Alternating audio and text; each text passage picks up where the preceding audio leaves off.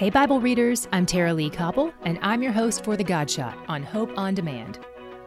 John bore witness about him and cried out, "This was he of whom I said, 'He who comes after me ranks before me because he was before me.'"